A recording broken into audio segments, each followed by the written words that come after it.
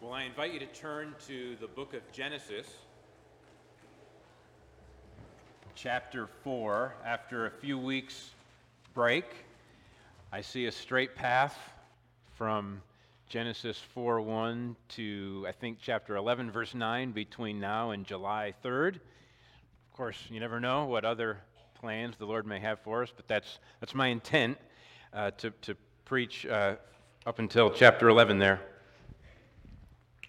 Well, I guess I wasn't on.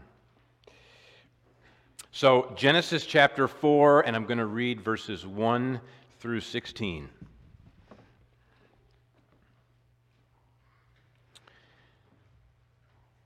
Holy Scripture says, "Now Adam knew Eve his wife, and she conceived and bore Cain, saying, 'I have gotten a man with the help of the Lord.' And again she bore his brother Abel. Now Abel was a keeper of sheep, and Cain a worker of the ground. In the course of time, Cain brought to the Lord an offering of the fruit of the ground, and Abel also brought of the firstborn of his flock and of their fat portions. And the Lord had regard for Abel and his offering, but for Cain and his offering he had no regard. So Cain was very angry, and his face fell. The Lord said to Cain, 'Why are you angry, and why has your face fallen? If you do well, will you not be accepted? And if you do not do well, sin is crouching at the door. Its desire is contrary to you, but you must rule over it.' Cain spoke to Abel his brother, and when they were in the field, Cain rose up against his brother Abel and killed him. Then the Lord said to Cain, 'Where is Abel your brother?' He said, 'I do not know. Am I my brother's keeper?' And the Lord said, 'What have you done? The voice of your brother's blood is crying to me from the ground. And now you are cursed from the ground, which has opened its mouth to receive your brother's blood from your hand. When you work the ground, it shall no longer yield to you its strength. You shall be a fugitive and a wanderer on the earth.' Cain said to the Lord, 'My punishment is greater than I can bear. Behold, you have driven me today away from the ground, and from your face I shall be hidden. I shall be a fugitive and a wanderer on the earth, and whoever finds me will kill me.' And the Lord said to him, 'Not so. If anyone kills Cain, vengeance shall be taken on him sevenfold.' And the Lord put a mark on Cain, lest any who found him should attack him. Then Cain went away from the presence of the Lord and settled in the land of Nod, east of Eden." This is the word of God, and it is for our good. Let's pray. Father, we thank you for your word, your life-giving word that directs our steps, guides us into fellowship with you, and warns us from the pitfalls. And Father, I pray that you would take this word and drive it deep into our hearts and minds and lives. I pray in Jesus' name, amen. Before we walk through this passage, I just want to shine the spotlight on the fundamental issue in this passage and the fundamental issue in your life. And that is whether or not God looks favorably upon you. God might look favorably upon you, or he might not.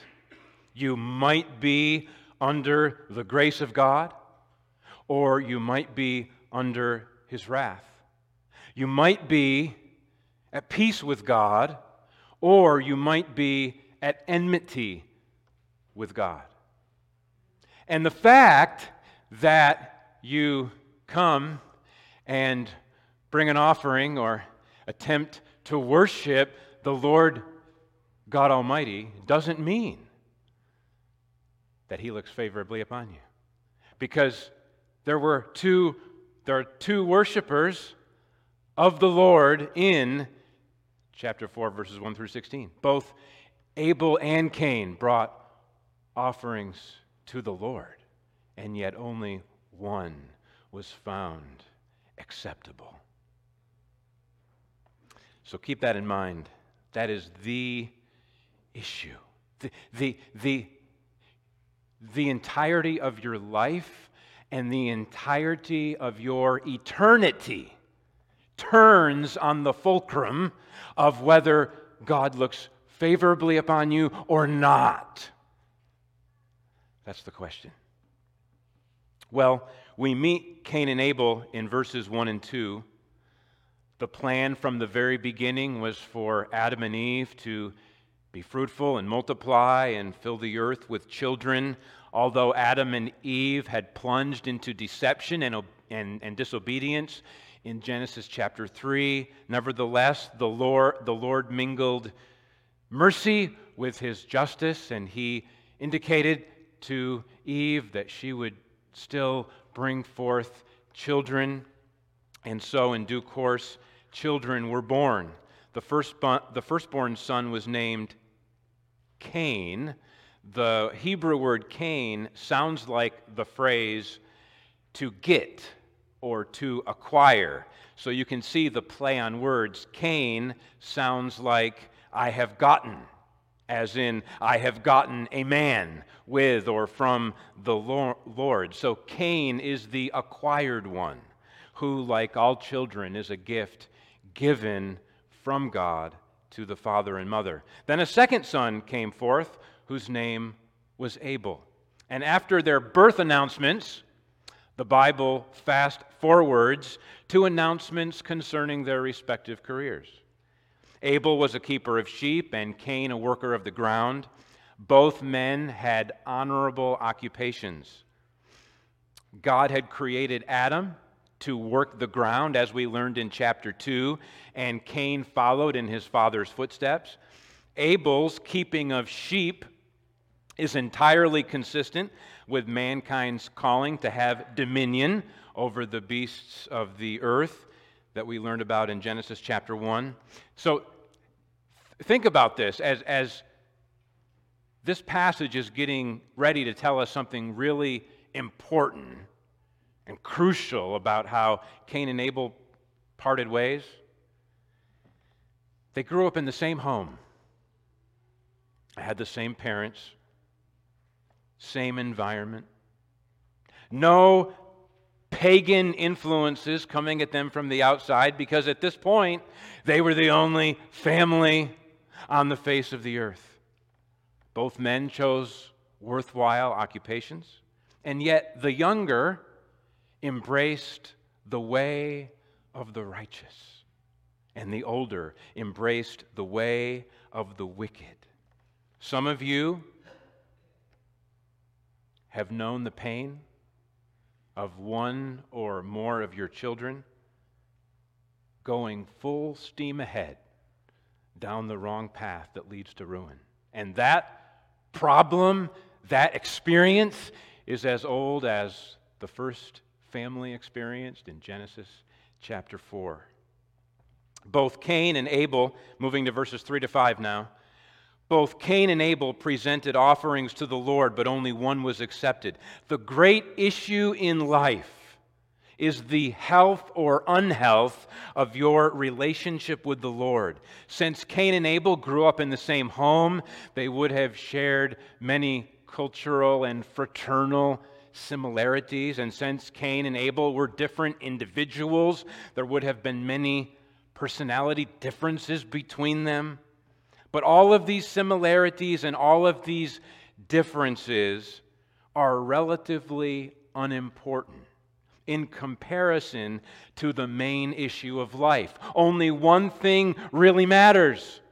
Where do you stand with God? Verses 3 to 5 bring this all-important issue to our attention.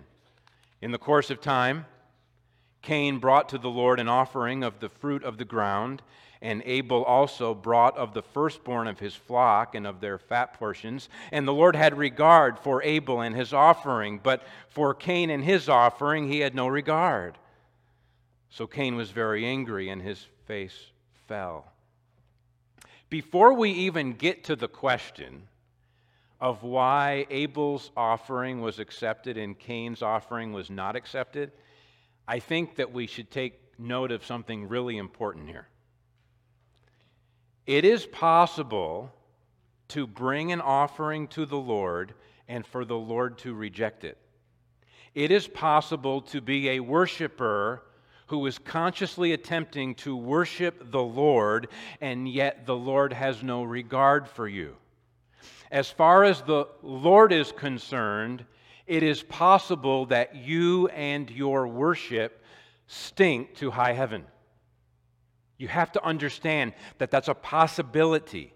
And it's really important to say this because we live in a highly relativistic, hyper-tolerant, overly sentimental, don't judge anyone kind of world.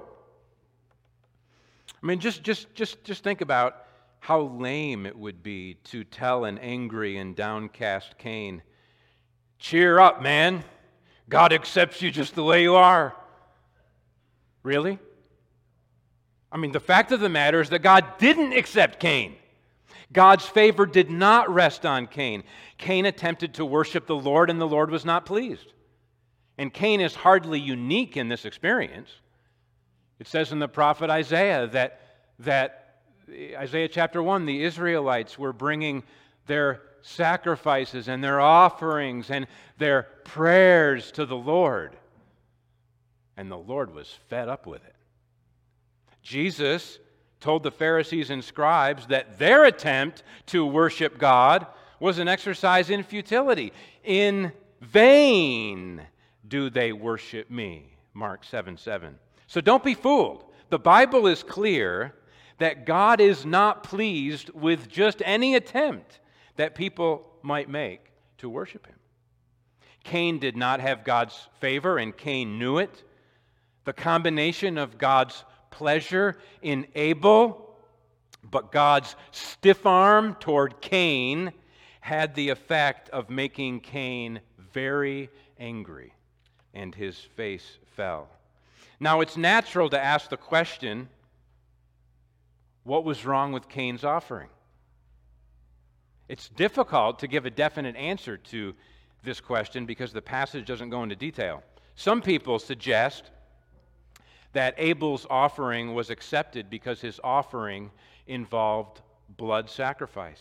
And it's only through the blood of a sacrificial offering that sinners can be forgiven and accepted by the Holy One. By contrast, Cain's offering was from the fruit of the ground. Now, this is a sensible suggestion, but it's important to emphasize that the text itself doesn't spell it out. On the face of it, Abel keeps sheep, and so he's in a position to offer a sheep, whereas Cain works the ground, and so he's in a position to offer the fruit of the ground, and each brother is attempting to worship the Lord with the resources available to him, which seems reasonable enough. Although it is certainly true that sinners can only be reconciled to God through the sacrifice of God's firstborn, spotless lamb, whose sacrifice was foreshadowed in the sacrificial system of the Old Covenant. That's very true. That's very true. But we don't know how much God had revealed to Cain and Abel at this particular early stage in history. Another possible explanation for the acceptability of Abel's offering and the deficiency of Cain's offering is that verse 4 specifically says that Abel brought of the firstborn of his flock and of their fat portions, which emphasize that Abel gave the best of what he had to the Lord. The firstborn, their fat portions, the first and the best. By contrast, Cain simply offered the fruit of the ground. Did Cain offer the first fruits? Did Cain offer the best produce? We don't know. There may be something to either or both of these possible explanations, but we have to respect the fact that God doesn't call attention to the specific deficiency in Cain's offering. What is clear, though, is that we must worship God on His terms. We must draw near to Him in the way that He has appointed. We must bring our offerings to Him in accordance with His instruction, in accordance with His Word. It is safe to assume that God had revealed enough teaching to Adam and Eve and to Cain and Abel in order to enable them to worship Him in a way that pleased Him. Now, as we go further into the Bible, we learn that God's Word really does tell us about acceptable worship. There are certain things to do in worship and certain things not to do. There are proper offerings and improper offerings. There are right sacrifices and wrong sacrifices, acceptable worship and unacceptable worship. When Nadab and Abihu, the sons of Aaron the priest, offered unauthorized fire before the Lord, which He had not commanded them, they were judged on the spot and put to death.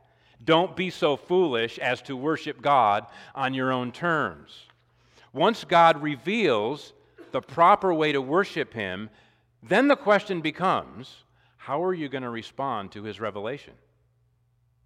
Are you going to worship God on His terms, or are you going to insist on worshiping Him the way that you want to? The way that makes sense to you. And this gets to the heart of the matter. If you were to ask me, what was wrong with Cain's offering? Here's my first answer to that question. Cain. Cain is what was wrong with Cain's offering. Cain's heart is what was fundamentally wrong with Cain's offering. The text is careful to put the worshiper before the offering, the man before the gift. Do you see that? For Cain and his offering, the Lord had no regard. By contrast, what was fundamentally right with Abel's offering was Abel.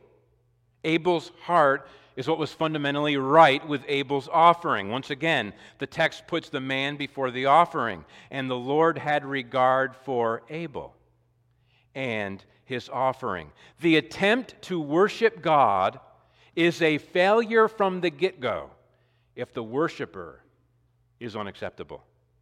Proper offerings are of no value in God's sight if your heart is wrong, if your character is wrong, if you are wrong. Cain's primary problem was not the stuff in his hands, but the junk in his heart. Get your heart right, and then get the offering right. Get your attitude straightened out, and then make the proper sacrifice. Do you see? The New Testament confirms this lesson that the heart of the worshiper comes before the propriety of the offering.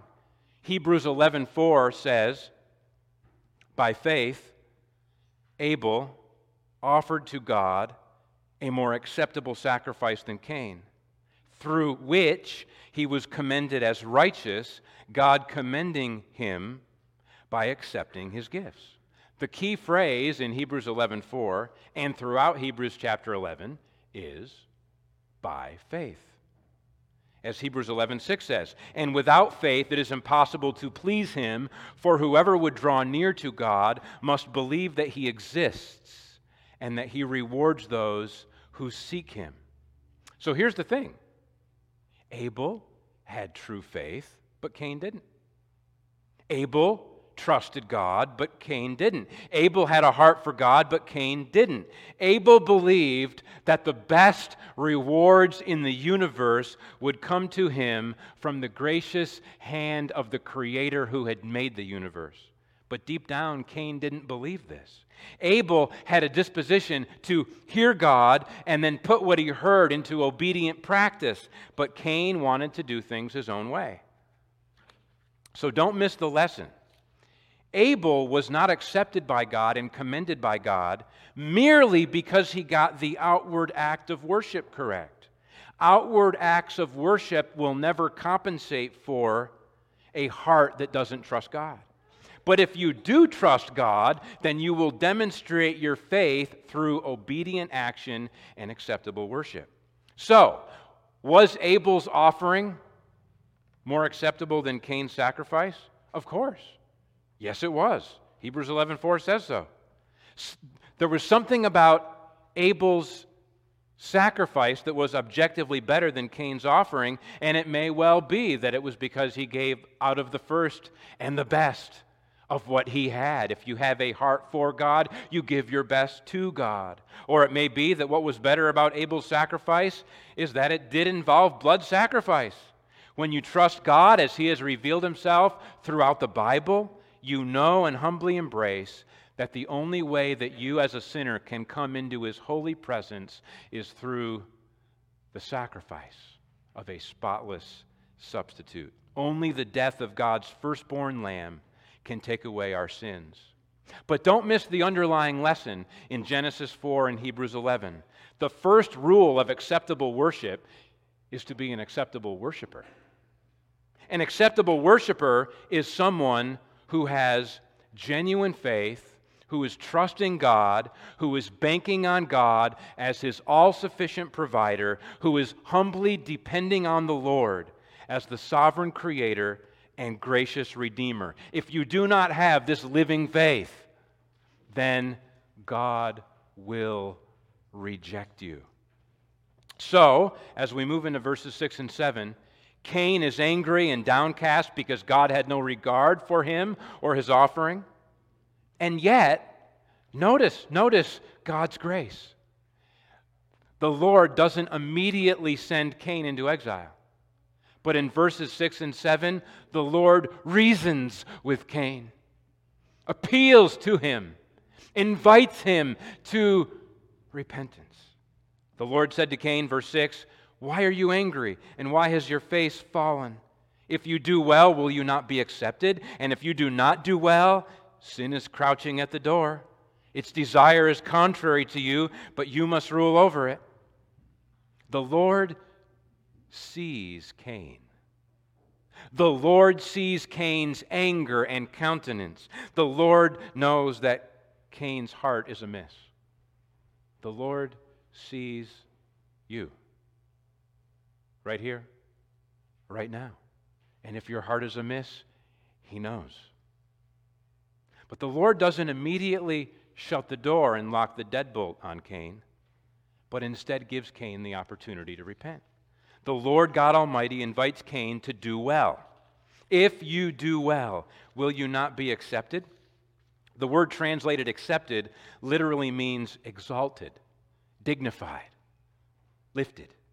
If you do well, will you not be lifted up and honored in my presence? In this context, to do well or to do what is good and pleasing means to bring the proper offering from a heart that is trusting God. Trust the Lord with all your heart and lean not on your own understanding. Don't bring God the offering that makes sense to you and your fleshly mind, and don't ever think that God is impressed by outward acts of devotion or sacrifice when your heart is dull and cold. Gifts in your hand will never compensate for the gunk in your heart. If you would do well, then humble yourself under God's mighty hand. Tremble at His word. Believe what He says, and then do what He says because you have become convinced that what He says is best. The Lord also warns Cain of what will happen if he doesn't do well. If you do not do well, sin is crouching at the door. Its desire is contrary to you. You must rule over it. As I was reflecting on this passage in preparation for this sermon, I saw something here in verses 3 to 7 that I don't recall ever seeing before. In verses 3 and 7, there are at least two sins in view. The first sin is the sin that has already tripped Cain up, the sin of verses 3 to 5. The first sin is the sin of failing to worship God with the right heart and in the right manner. That is the first sin, the foundational sin, the root sin. And when the Lord encourages Cain to do well, He is telling Cain to cut this sin at the source, to uproot his faulty worship and become a true worshiper. But in verse 7, the Lord alerts Cain to a second sin, the sin that is crouching at the door. The sin crouching at the door like a roaring lion hasn't pounced on Cain yet. And the sin crouching at the door will not pounce on Cain if Cain does well and straightens out his heart and becomes a humble worshiper. But if Cain continues to go down the path of faulty worship and unbelief, then guess what?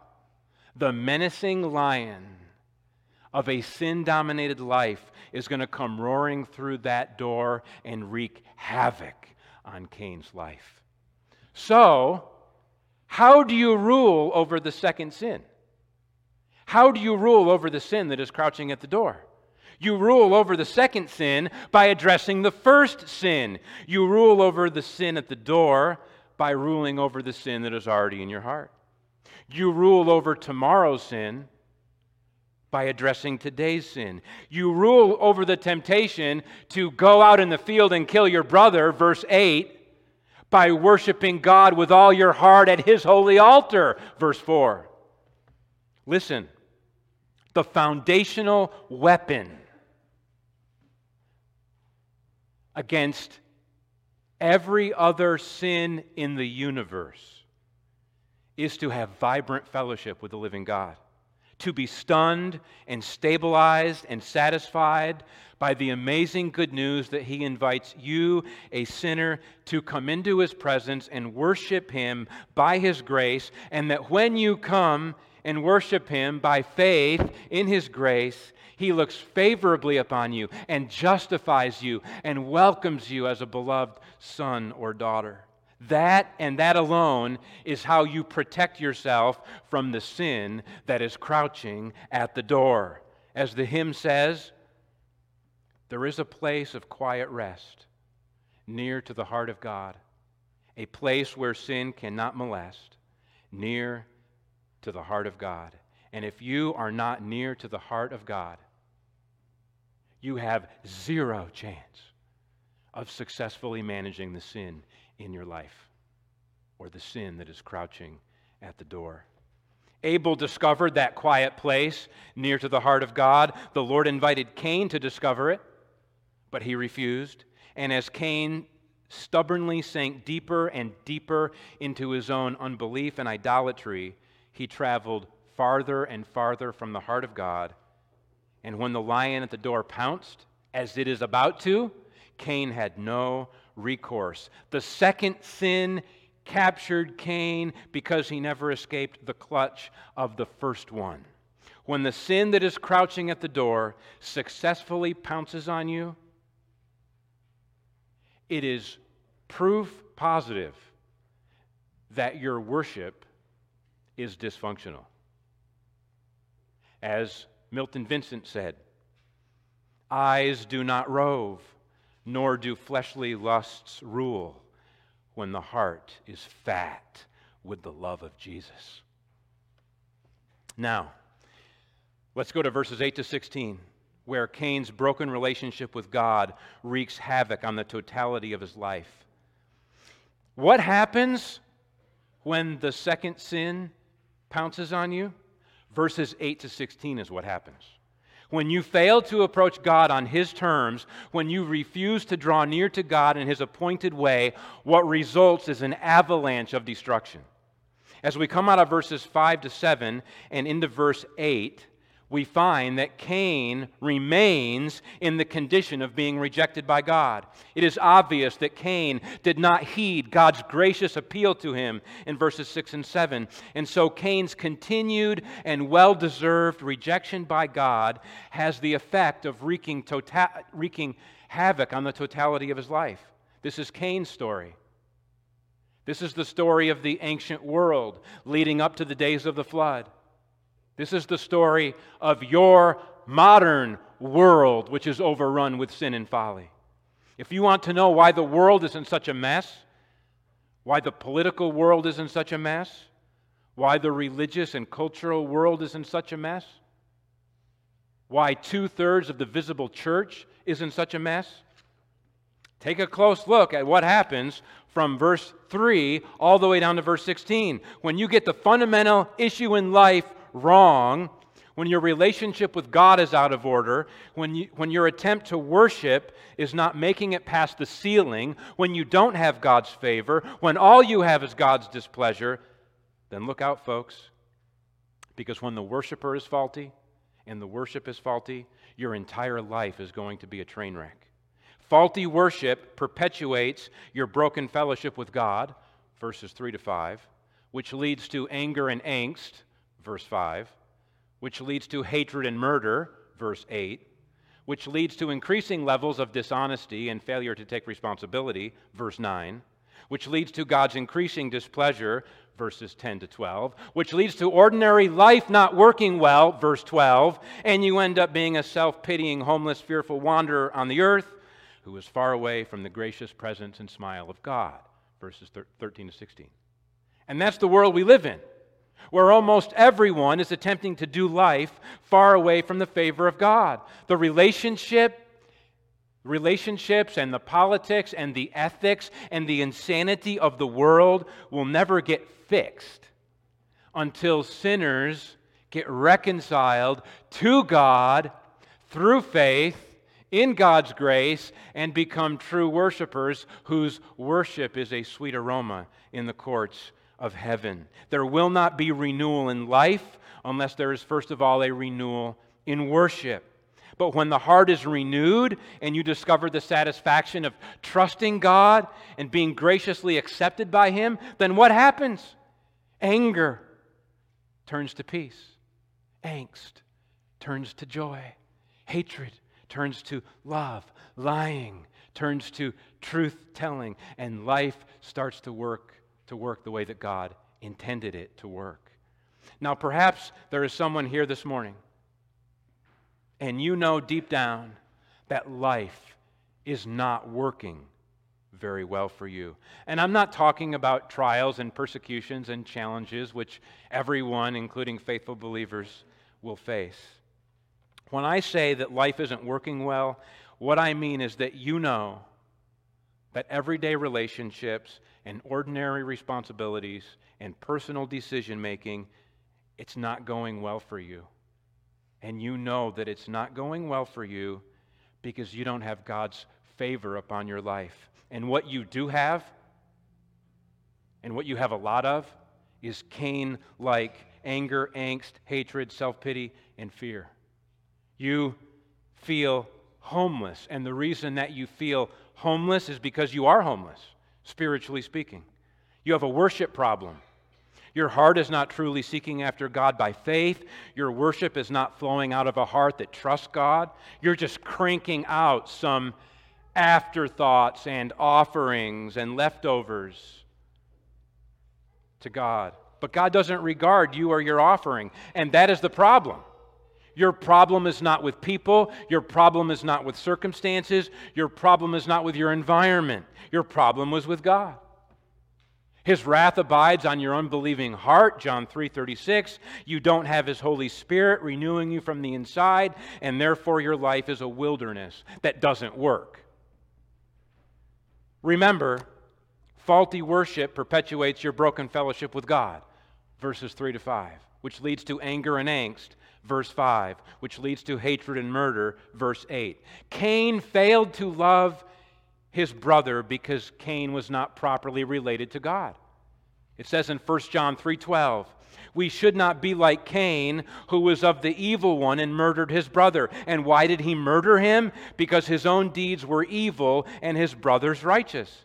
Cain had been taken captive by the deceitful serpent that we met in Genesis chapter 3.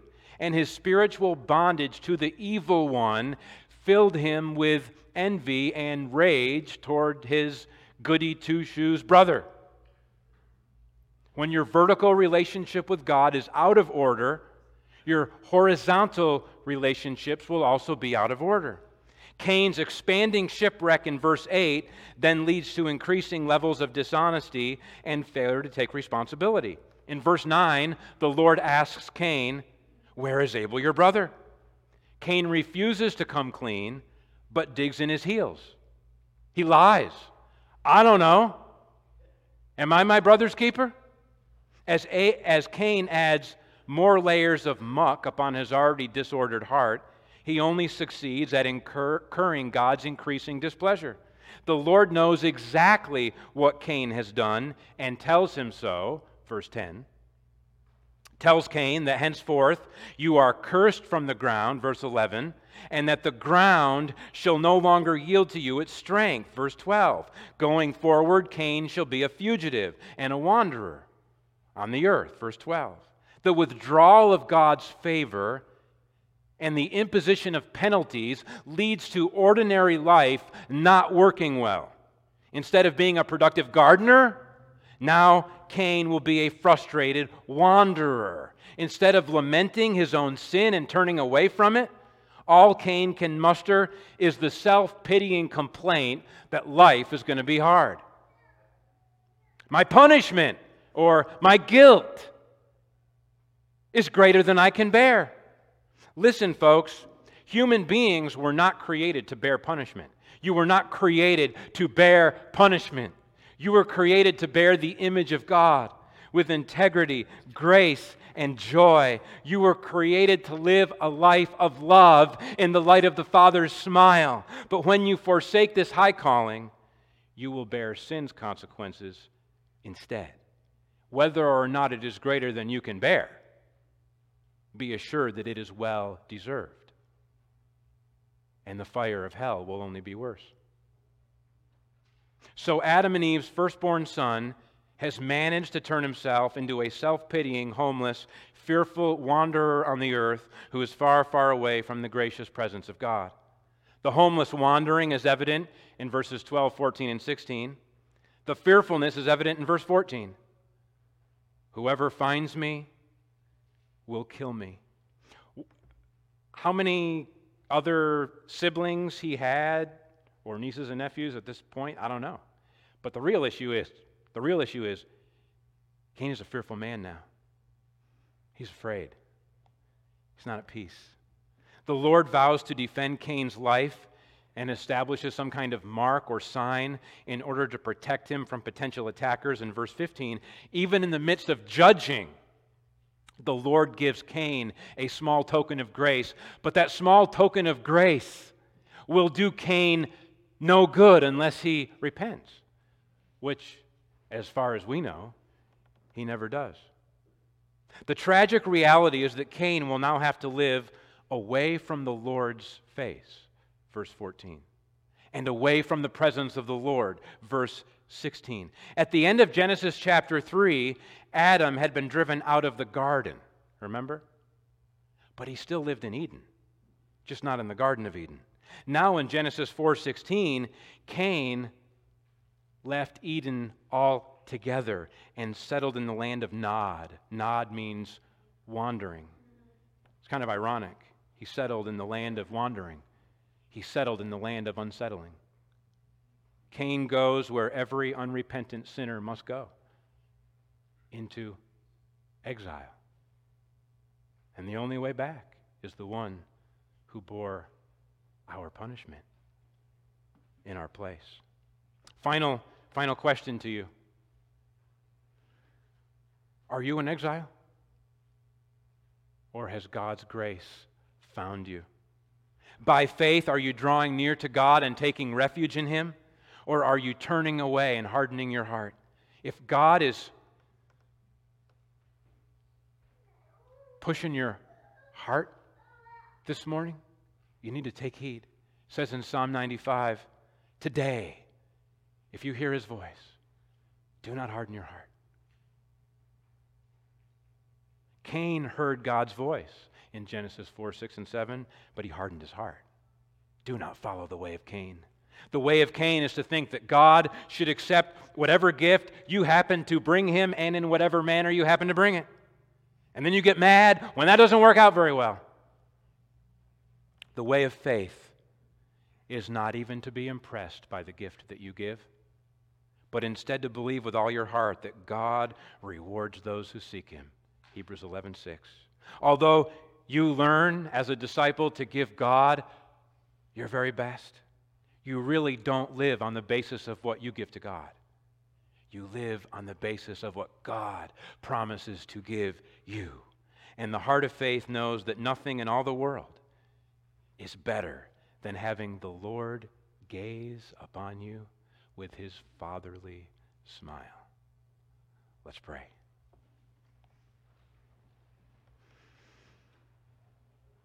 Father, I pray that every man, woman, and child in this sanctuary would either have already or soon discover that there's nothing better than being like Abel, who had God's favor upon him. And though he was slain, he will live forever in your presence and have your reward.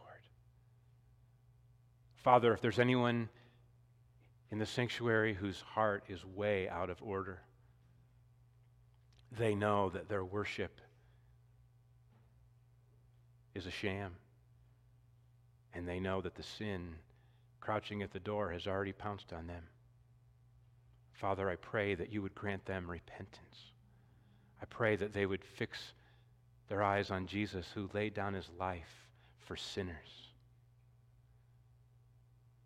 and that they would turn to you in faith even this very moment. I pray in Jesus' name, amen.